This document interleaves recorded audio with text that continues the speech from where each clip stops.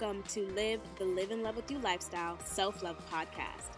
This podcast will inspire you, challenge you, and encourage you to venture into the art of evolving. Join me as we embark on the journey of self-love, learning how to fall in love with ourselves. My name is Liv, and I welcome you to the holistic approach to self-love. Forgive yourself. Have you ever been hurt by someone? Are you angry with someone?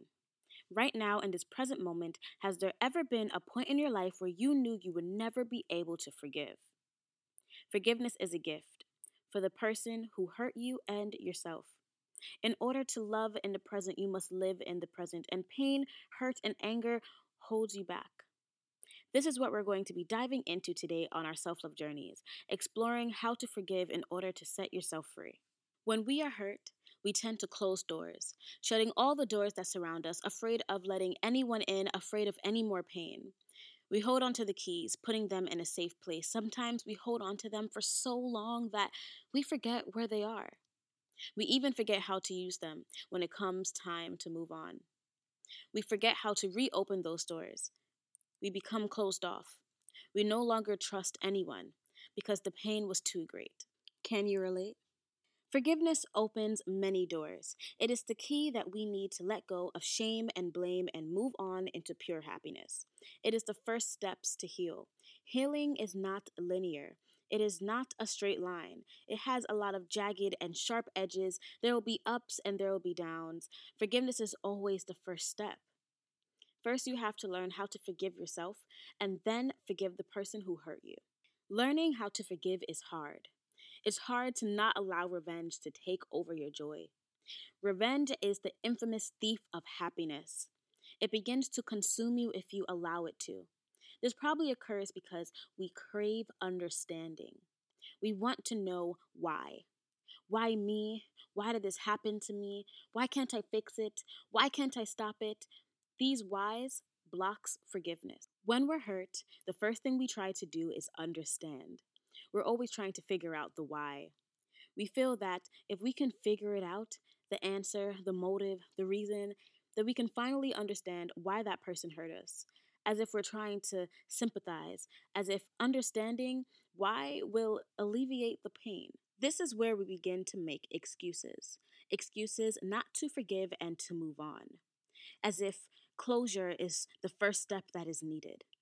We have this underlying fear that once we forgive, the situation is over, the conflict is over, and that person is finally out of our life. And for some of us, that is a step that we are not ready to take. This then leads you to be self-aware and ask yourself, why are you holding on to this pain, all of these negative emotions, holding on to this one situation that has broken you down? I believe it is not the situation that we are holding on to. It is the person that we are holding on to. Because either that person has taken something away from us or that person has something that we still want. Being able to forgive ourselves allows us to forgive the person that hurt us.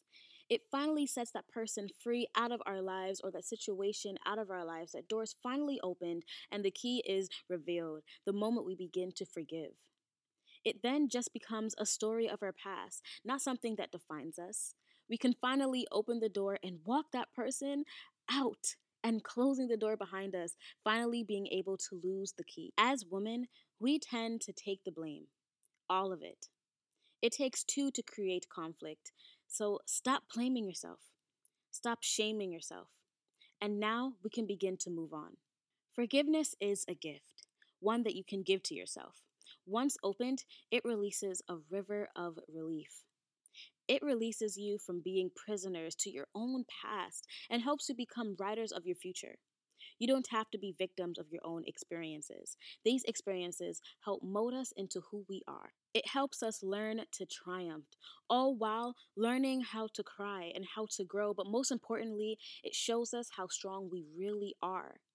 It is important to forgive and let go because holding on to that deep, dark secret, that pain or negative emotions can later manifest into your life. It can quietly affect our lives in ways that we cannot imagine.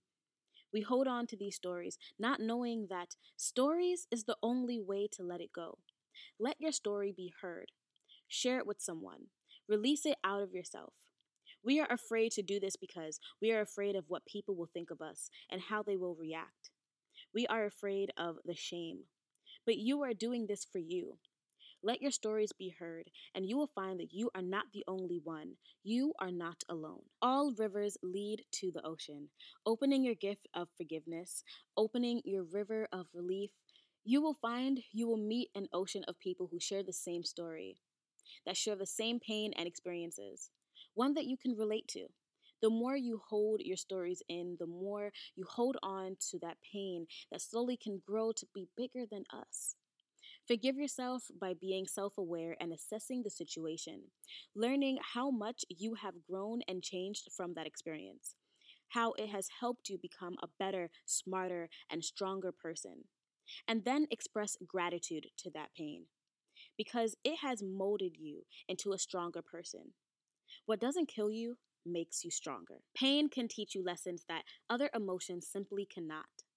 These are all life lessons, ones that help you evolve.